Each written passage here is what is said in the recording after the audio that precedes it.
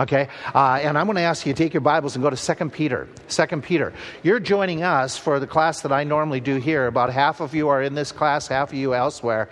And we're going to talk about Bible difficulties. But just to get our brains working this morning on such a cold morning, let me ask you a few goofy questions. Name a state you might want to travel to during Christmas vacation. Florida? Colorado? Montana? Aren't they colder than here? I'm not going to Minnesota, okay, because of that reason. I've been away from Minnesota for a long time. Yeah, that's right. They're there right now. What other states did you have? Florida? Okay. Arizona? Here's what they said. This was a survey. Washington. Okay, this is not D.C., this is the state. I'm not sure why. Illinois, I have no idea. Okay, Alaska, in the wintertime. Okay, Colorado, okay, you got skiing going. Florida, okay, New York, but number one. No, it wasn't Pennsylvania. No, Pennsylvania's not there. You're dreaming. You've been drinking eggnog already this morning, something. It was Hawaii. Hawaii is number one, absolutely. A gift that is really hard to wrap. A car. Yeah. So that's why you've never gotten him a car for Christmas, right? Yeah, okay. A chainsaw?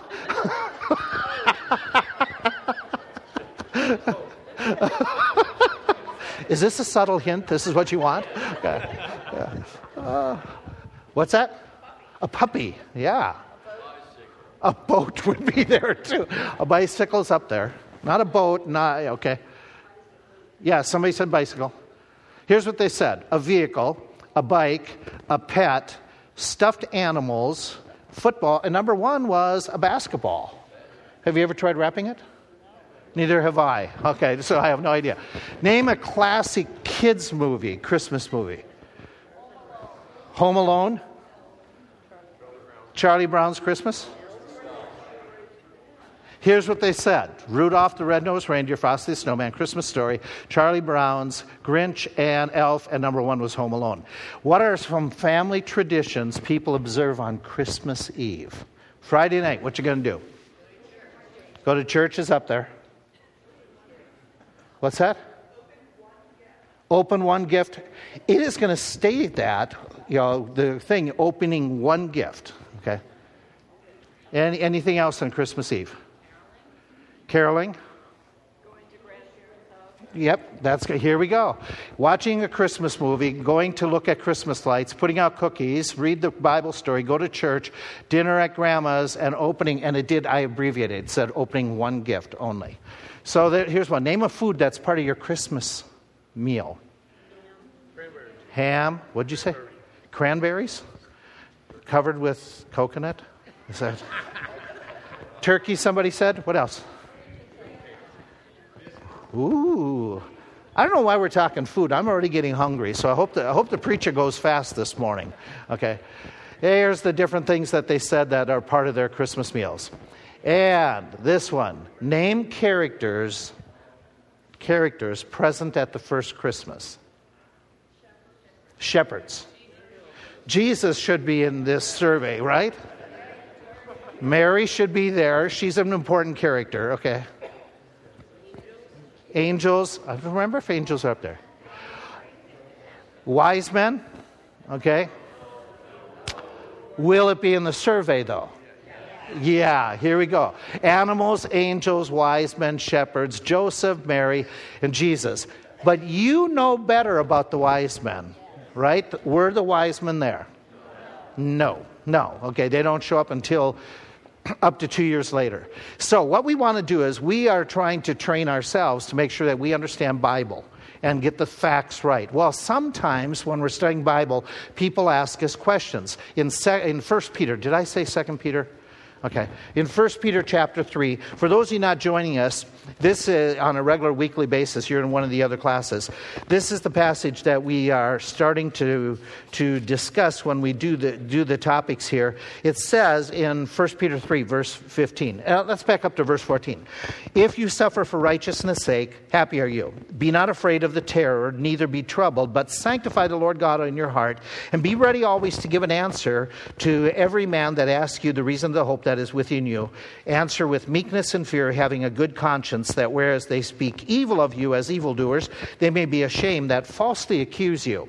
Okay, and so we made these observations from this one passage as we've been starting several different observations that those of you who have been here, there's several times that we've met, we've discussed this. That idea is to give an answer is to give a defense, to be able to explain why we believe what we believe, but do it in a gracious, not condescending fashion, but making sure that our lives and our lips match.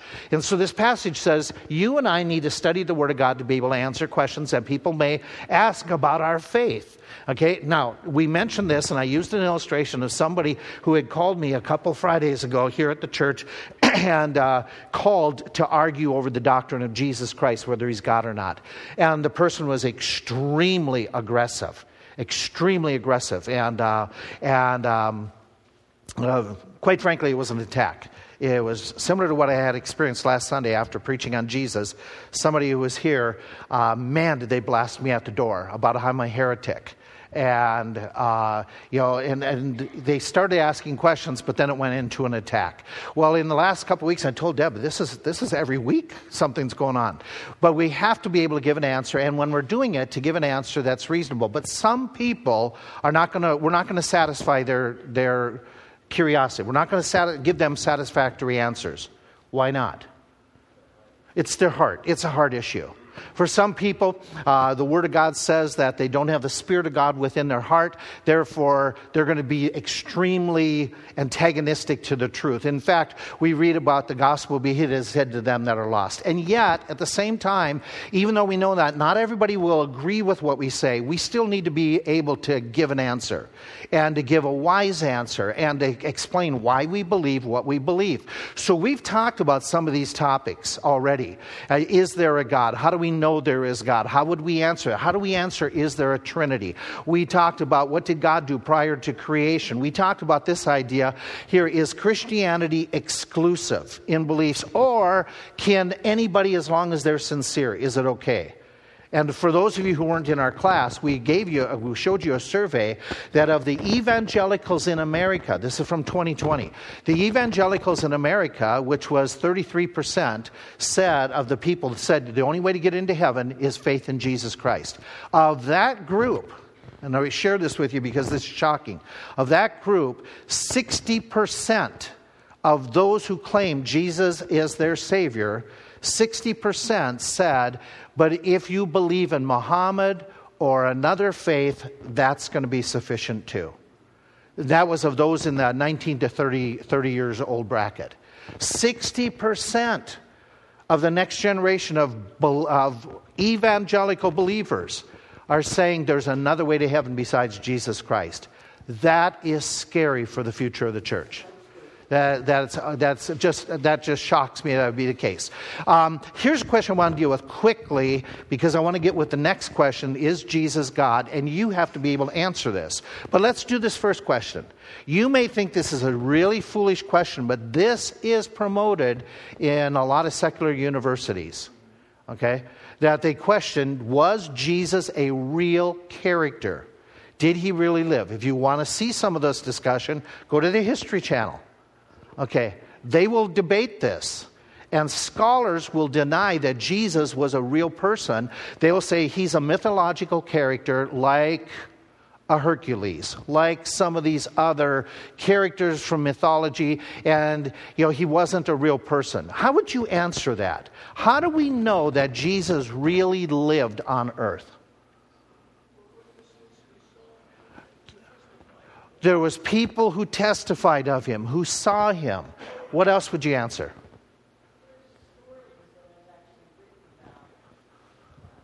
There's what was written? Historians wrote about him. Okay. More than one.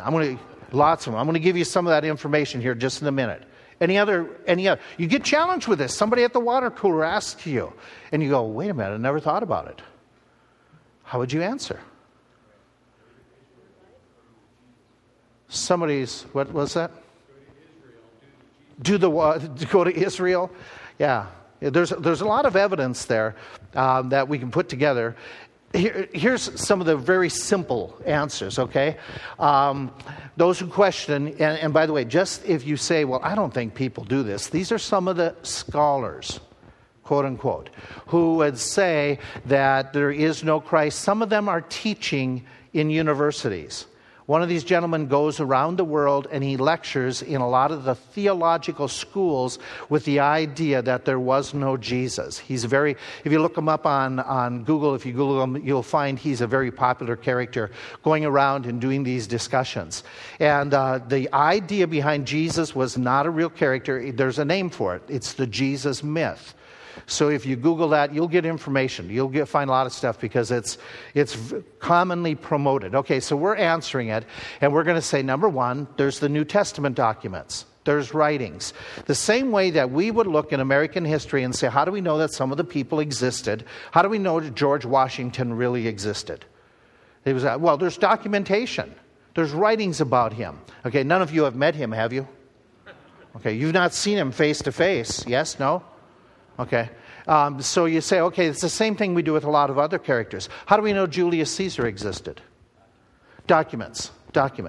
And there's less documents about Julius Caesar by far than there are about Jesus Christ.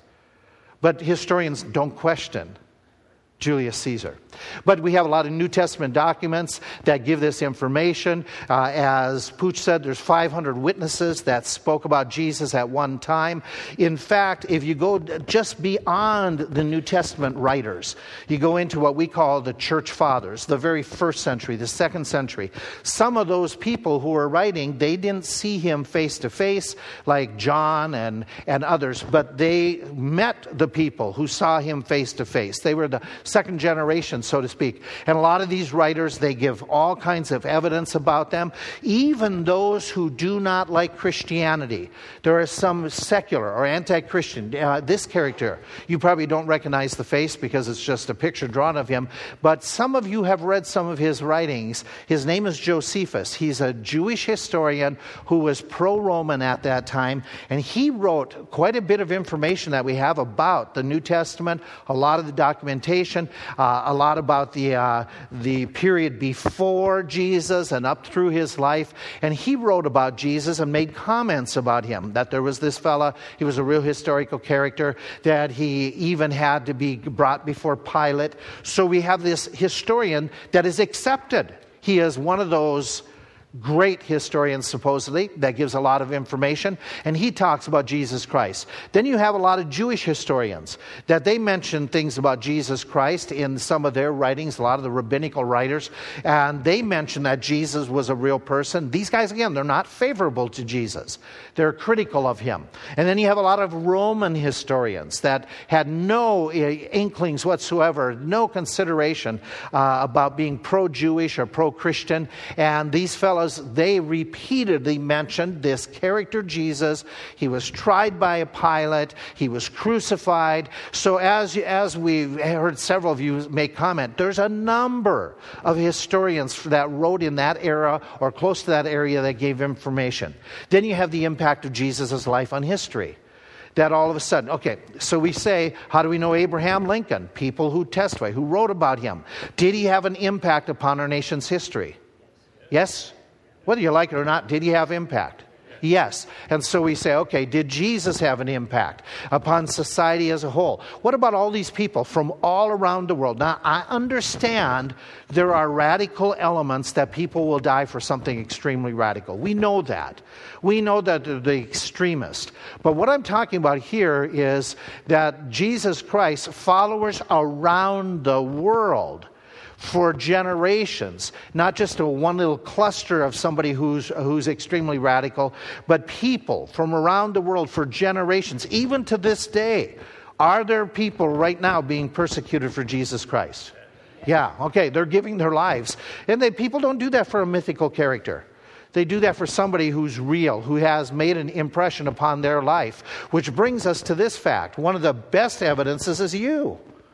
Okay? Have you been impacted by Jesus Christ? You're supposed to say yes, okay? That he has made a big difference in our lives. So here's where we conclude with this one section, and doing it very quickly. And one author, a Christian author, put it this way, that he says, it would never enter anyone's head to ask whether Jesus had lived unless, before asking the question, the mind had been darkened by the wish that Jesus had never lived. Okay? What he's saying is, if the gospel be hid, it is hid to them that are lost. And so you have somebody who is already predetermined in their heart and their mind. They don't want Jesus to have existed. Otherwise, they're not a good historian. Right? A good historian accepts the facts and the evidences. And so they don't. Now here's the tougher question. How do you know that Jesus was God? Somebody asks you this week, well, who was Jesus? And you're going to say, Jesus was the Son of God. You're going to use a title, okay? How do you know he was God? What would you give for evidences? Go ahead, Ron.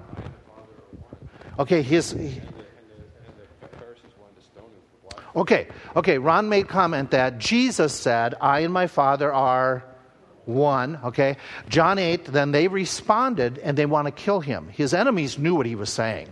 Okay, this isn't like, and we're going to talk about this a little bit later. There are those who read that text and they say, well, people didn't, Jesus meant one thing and his disciples then twisted it. His enemies understood his claim. They understood his claim, absolutely. What other evidences would you give?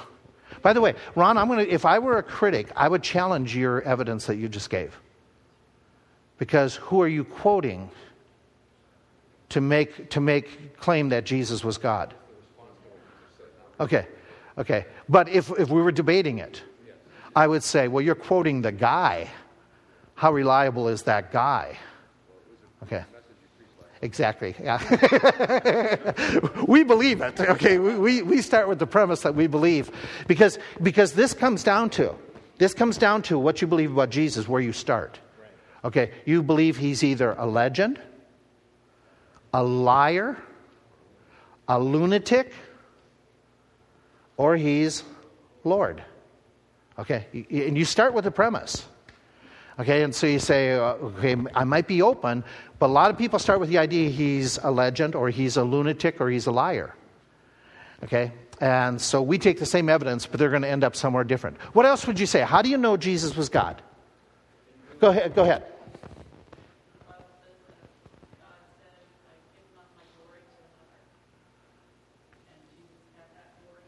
Mm-hmm. Excellent. Where the idea is, you're combining Old Testament and New Testament statements. God shares not his glory with any, but Jesus talks about John 10, John 12, talks about having the glory of the Father. Anybody else? Any other comments? The miracles. Anything else? What's that?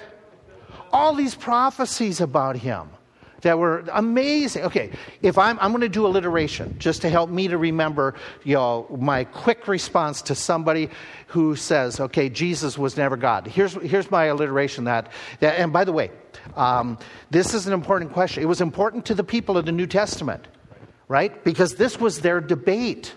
This was their discussion. Jesus asked them, who do you say that I am?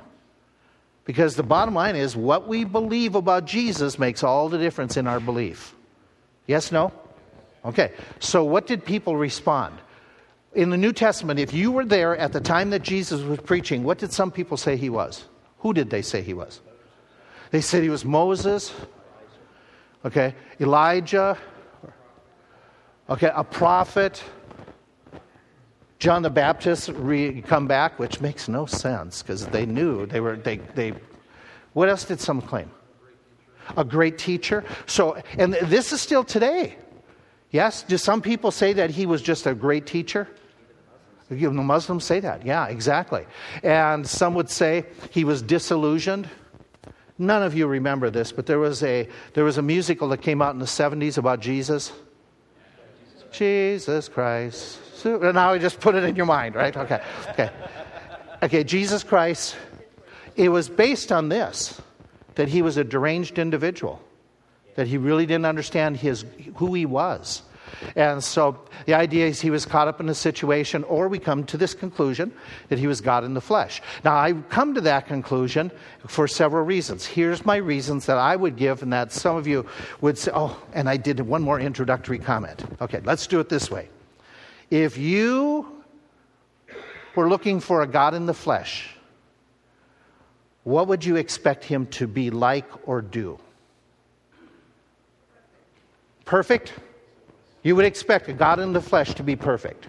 Yes? Yes. What else? What's that? Okay. Not able to die, or if he died, come back. Okay. What else? To the ability to do miracles. A God-man should be able to do that. What else about a God-man?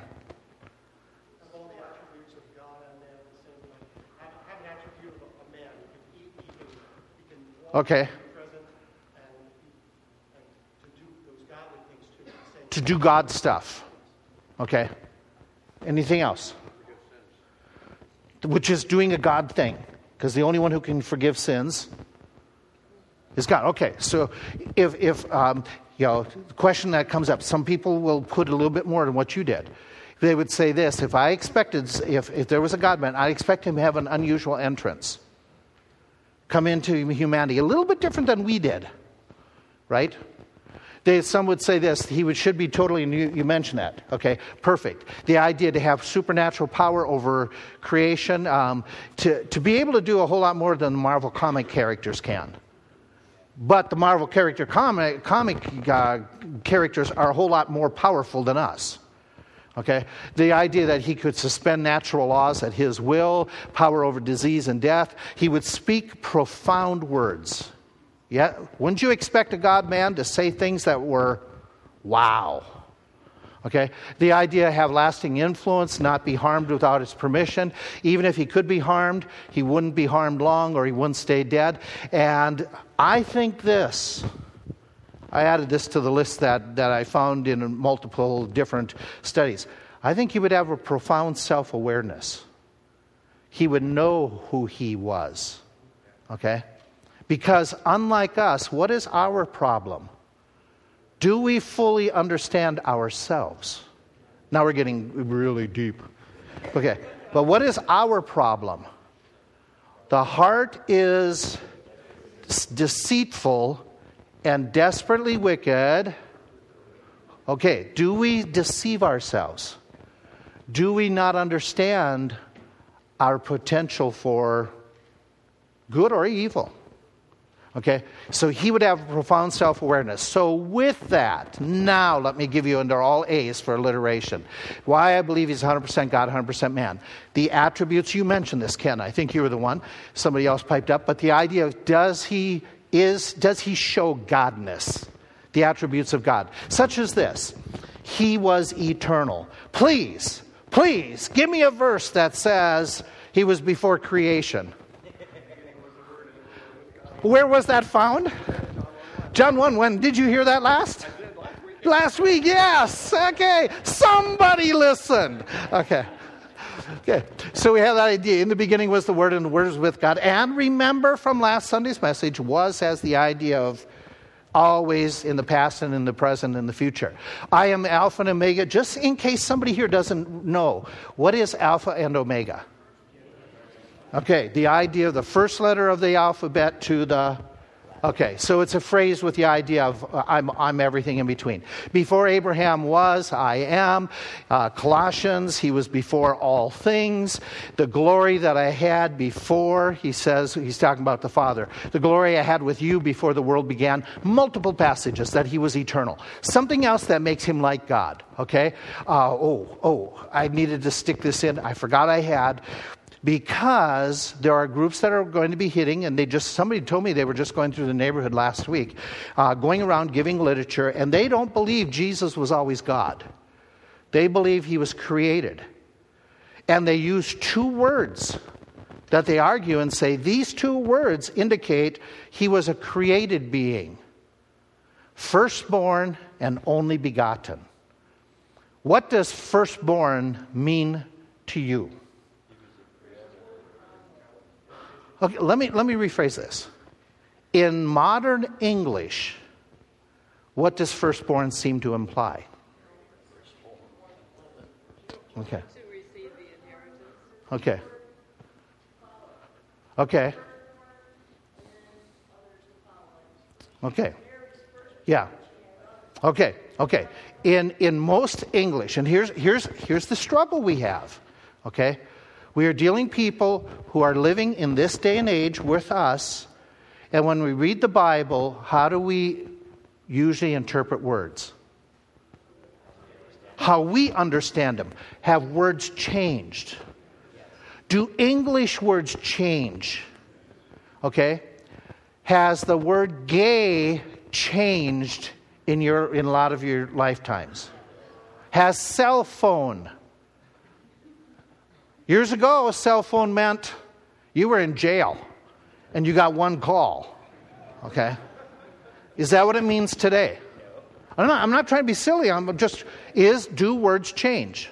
Okay, so when we read only begotten or firstborn, most of us, and that's what happens when all of a sudden the fellow from JW or somebody comes up and challenges us, we go, oh yeah, that's kind of what it means.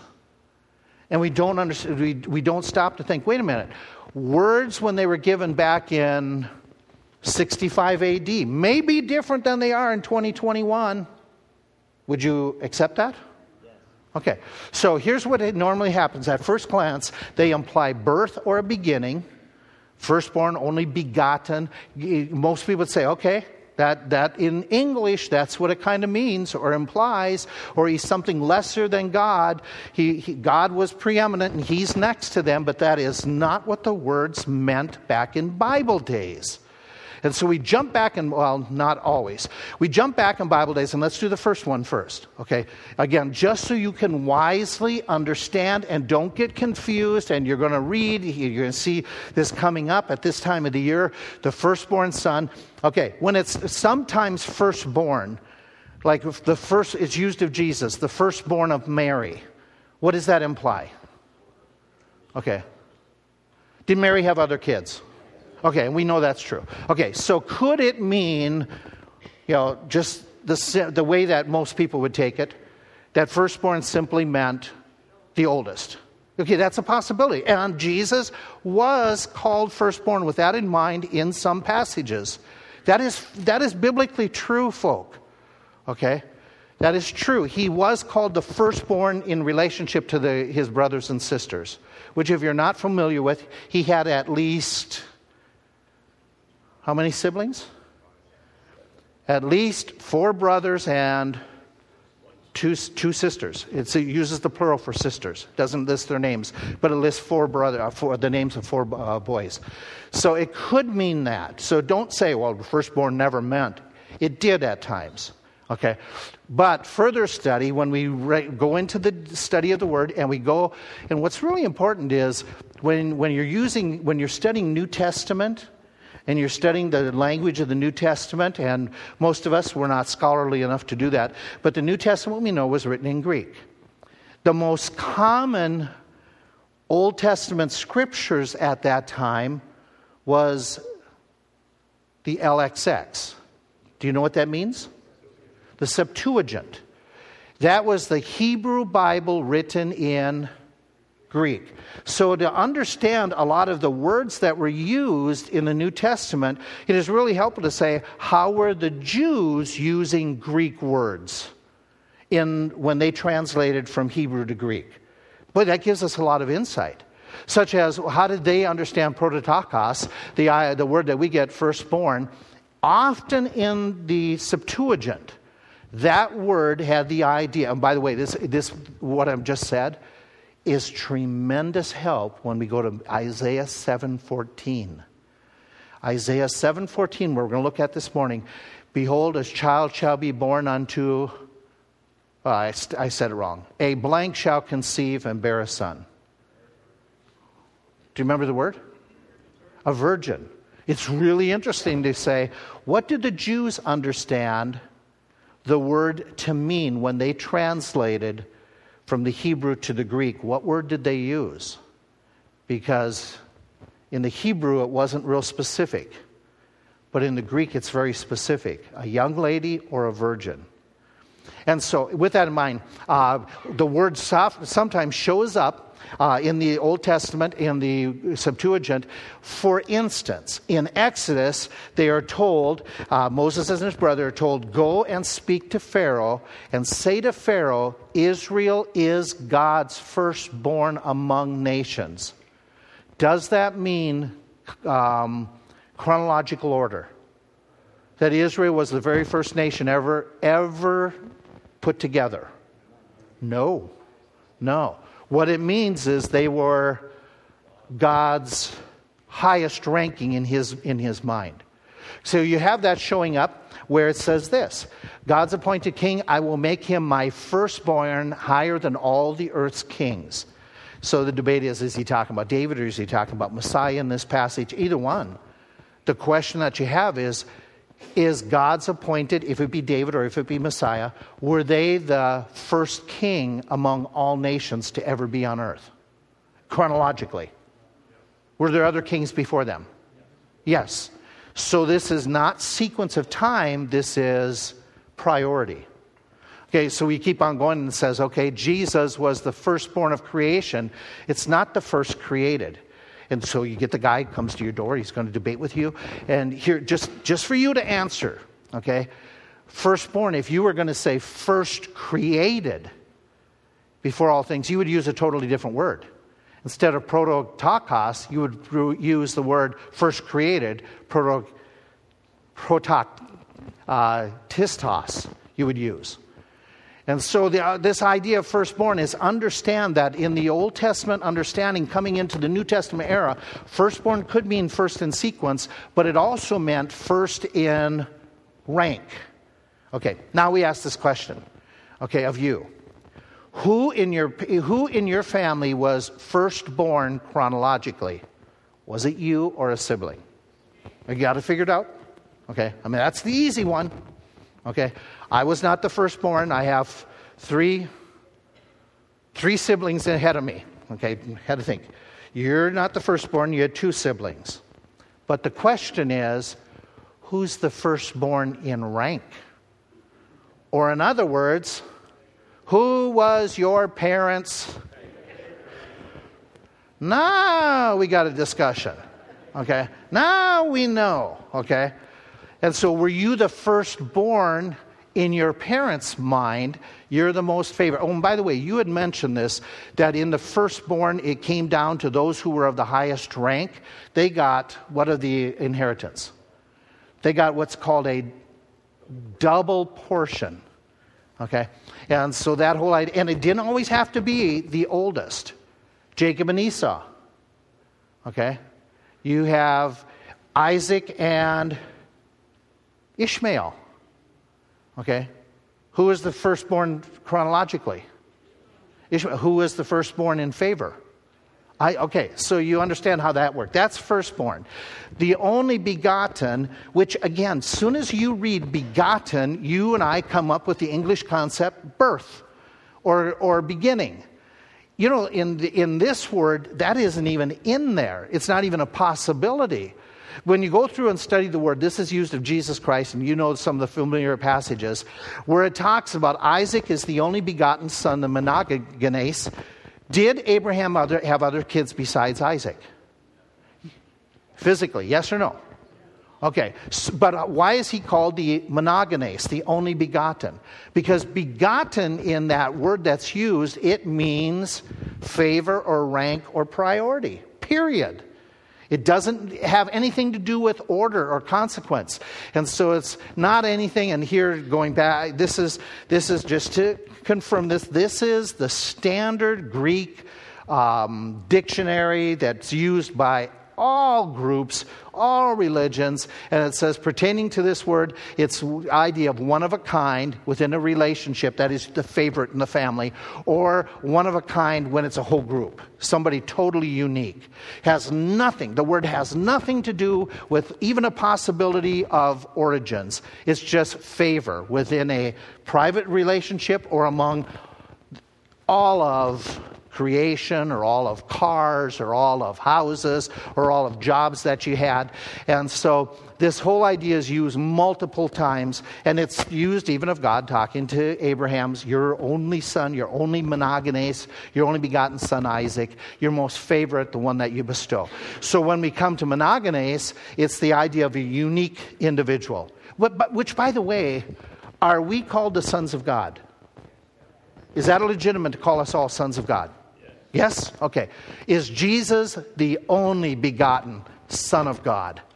In other words, compared to us, do you understand why he's using it? The only begotten Son of God. Those who are born again are Son of God. So what is that elevating Jesus? Above all of us. Okay. So that's the way it's used. So we have that idea. Okay. Is Jesus omniscient? Did Jesus show omniscience, knowing things, when he was on earth? When? What did he say that he knows that others may not? What's that? He knew all about the Samaritan woman's life. And she hadn't broadcasted that. Everybody else did. But what else did he indicate that he knew? He knew a man's heart. What's that? He knew a man's heart. He knew their heart. In fact, not just once, but weren't there several times he knew that the Pharisees, what they were thinking and what they were like? Somebody back here, somebody's hand was going. Anybody else? What's that? She beat you to it. Yeah. What else? Anything else Jesus knew that was profound? He knew he was headed for the cross. Anything? What did he know in relationship? He knew his blank was come. His hour was come. His time was come. Okay? Jesus knew all. He knew about Nathanael. I saw you when you were under the tree. Okay? He knew about this idea, what was in man, that you had mentioned, his hour was come. He knew who should betray him. When he gave Judas the sop, everybody else said, he's the betrayer. No. What did the others think? He's going out and he's going to do business. Okay, nobody guessed it was Judas. Okay, the idea of Jesus knew their thoughts. We see that, and the disciples said, "Jesus, now we know that you know all things.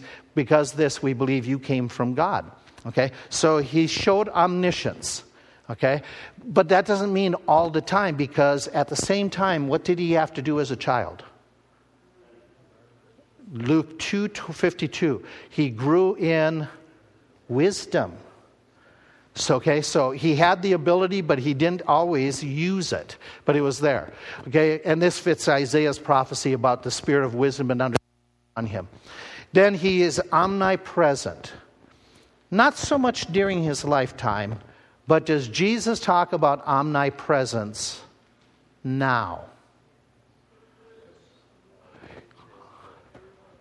Okay, give me a verse.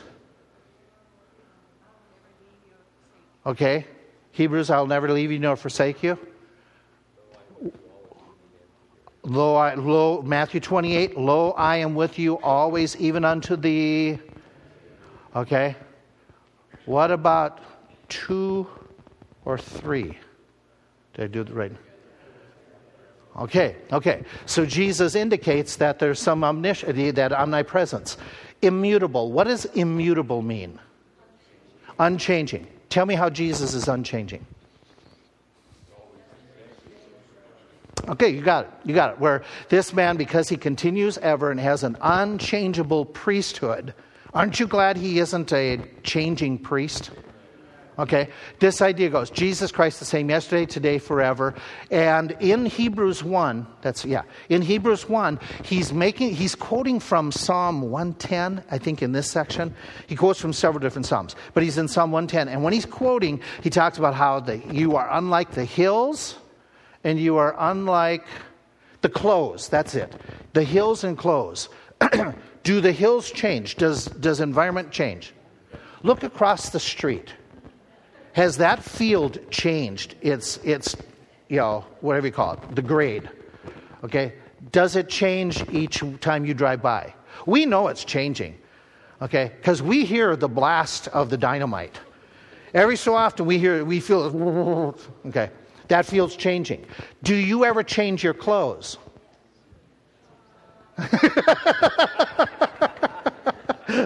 Should you change your clothes? Okay. So he's saying, unlike the mountains, unlike clothing, Jesus doesn't change. That's his point, okay?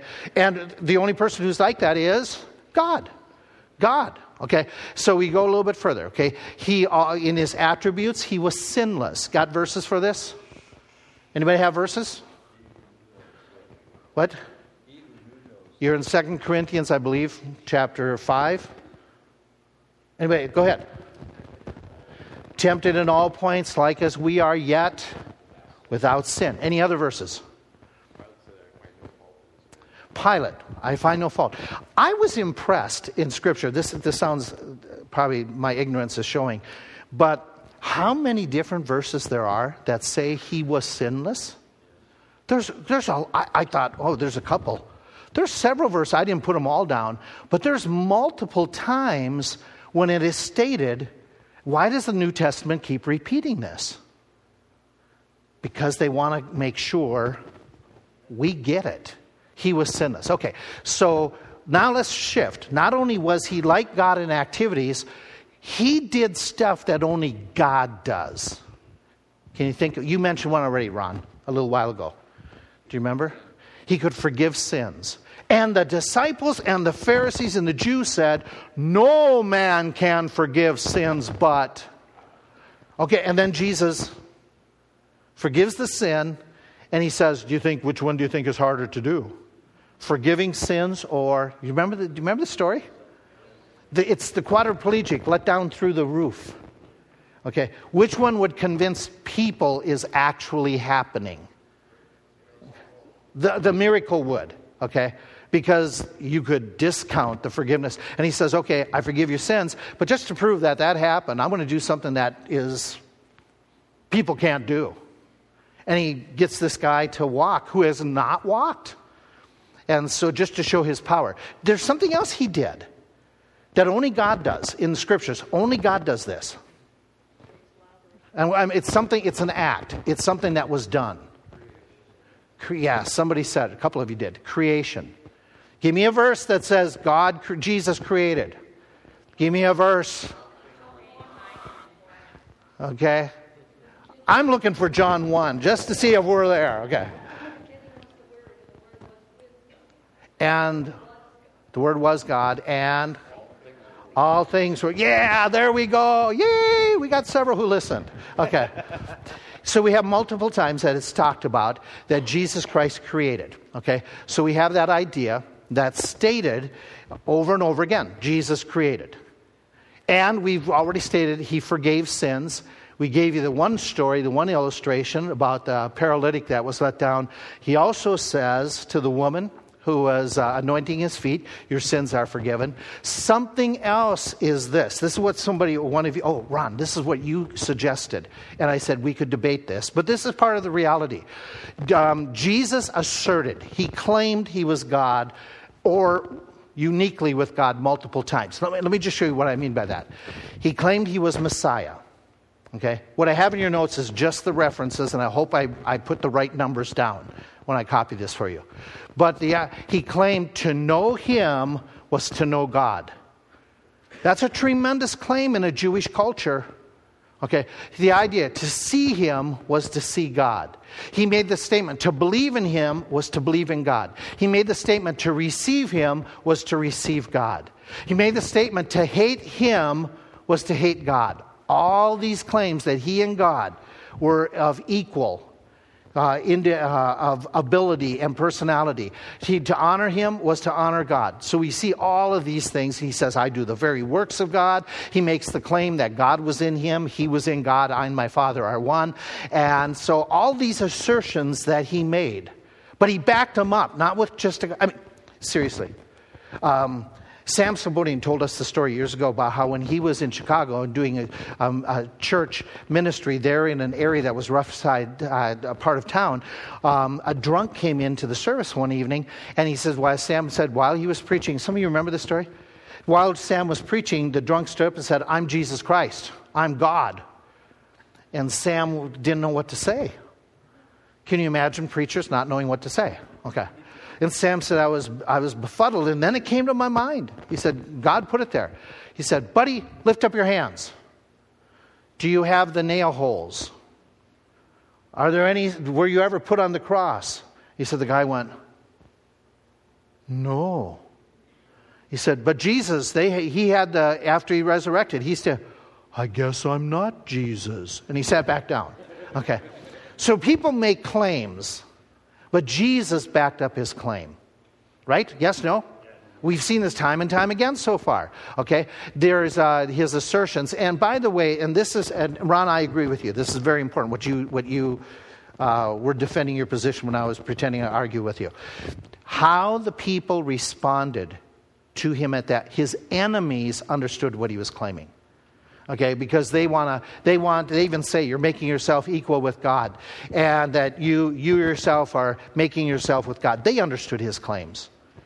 Okay, groups today, they can claim what they want. They can say, well, people didn't take it that way. Yes, they did. They took it that way. We know that from Bible. Okay, Jesus displayed authority, and you've already mentioned this, over nature. How did Jesus show authority over nature? Calmed the seas, walked on water, controlled the fish. Oh, the coin to pay the temple taxes, the fish as well. So there's all these different ideas and proofs. They're supernatural, but it shows that he controlled all of nature during that time and could change things and do things and make things alive, or make things even to all of a sudden they're voided, they're dead. They're the idea of the cursing of the fig tree. Did he show power over people's bodies? Absolutely. When? What? What did he do with people's bodies? He healed them. Raised the dead. That's a pretty big thing, right? Okay. What did he do for Peter? That was amazing. What did he do for Peter that nobody else but Peter's ever done? Okay, he made Peter be able to walk on water. So when we talk about him healing, and this is an important thought for you to keep in mind, he didn't heal just the diseases like, I see that you've got some arthritis growing in your back. Can people have arthritis in their back? Okay, you've got arthritis and I just healed it. You didn't know you had arthritis, but I just healed it. That's a pretty spurious claim, is it not? Yeah, I can. You have $1 million in your pocket. I just put it there. What are you going to do? I just took it away before you reached for it. Okay. Yeah. Who are you to argue with that one, huh? Okay, it works in my benefit either way. But Jesus healed real diseases, and when he healed, he didn't heal, okay, I'm going to heal, I've only got 10 healings in my pocket. He didn't do that. He didn't do that. We misunderstand that. He healed all kinds. Yeah, if Jesus were here today and he was healing and wanted to prove that, I don't think he'd have a problem going to Hershey Medical Center. Okay. Healers today have a problem going to Hershey Medical Center. Okay, but not Jesus Christ. Okay, and so Jesus had the authority over death. You already mentioned that, and not just once. Not just twice. Which death didn't I put up here? His own. His own. Okay, so great power. He has affirmed. Now this is an interesting one. Others, and here are and the reason I bring this up, because you can say, well, others maybe. Remember, in Jewish culture, in order to prove something, you needed to have two or. Okay, the witnesses is critical. Now Isaiah is the one who, remember in Isaiah 6, he saw God high and holy, lifted up in the temple of God, and the angels were saying, holy, Okay, this is the guy who saw God in his temple. Okay, keep that in mind. He writes about Jesus, and he writes these things. For unto us a child is born, unto us a son is given, the government shall be upon his shoulder. His name, okay, we all know it. Which one's clearly a God name? Reserved for God alone. Besides all of them, but, okay.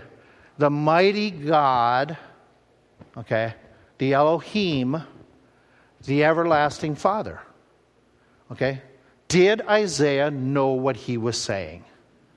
Okay. Did he believe in the deity of the Messiah? Okay. Very clear. Okay. The Apostle John. Let's do it again. Did the Apostle John ever claim Jesus was God? John 1. Okay, where he says, in the beginning was the Word was with God, and the Word. Yeah. In fact, John writes, and he uses that Alpha and Omega, those terms that are used only for Jehovah as you go in the Old Testament. And so John is saying Jesus is equated to Jehovah. He made no mistake, no bones about it. Here's one for you. Jesus' half-brother says, the faith of the Lord Jesus Christ, the Lord of glory. The phrase, the Lord of glory, shows up again when the Apostle Paul writes, the Lord of glory. It is a quote from Psalm 24 that is talking about Jehovah, the Lord of glory. So when you're talking to a witness who says Jesus was never called Jehovah, that's not true. That's not true. That's just not the case. Did God the Father ever call Jesus God? Where?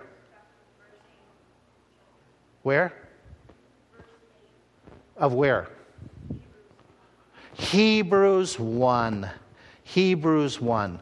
Hebrews 1 is written to say Jesus is better than anything. Okay, and he starts off. Jesus was better than the highest of all creation, which is what group of, when we're talking highest, the most powerful? The angels. And he starts off, and the first chapter is he is better than the angels. And then he talks about he is better than Moses, who was the Jews' hero, better than Abraham. And he goes all through this litany in the first 3 chapters of Hebrews about Jesus being above all. And in this text, he calls Jesus God. You need to know this. You need to have this one marked. Because if somebody says Jesus wasn't God, then if Jesus wasn't God, why did God the Father call him God? And if God the Father called him God and it was a mistake, right? Then God, you got a problem with the God you're worshiping. So this is a critical passage, and it is an important passage that we teach our kids. And we go back to where we started. We need to make sure that the next generation understands Jesus is God, Lord, and the one and only Savior. We got to make sure that they understand that He is it, that He's the only one. Let's pick up in a couple weeks from here. Let's finish out this discussion. Okay, thanks for listening.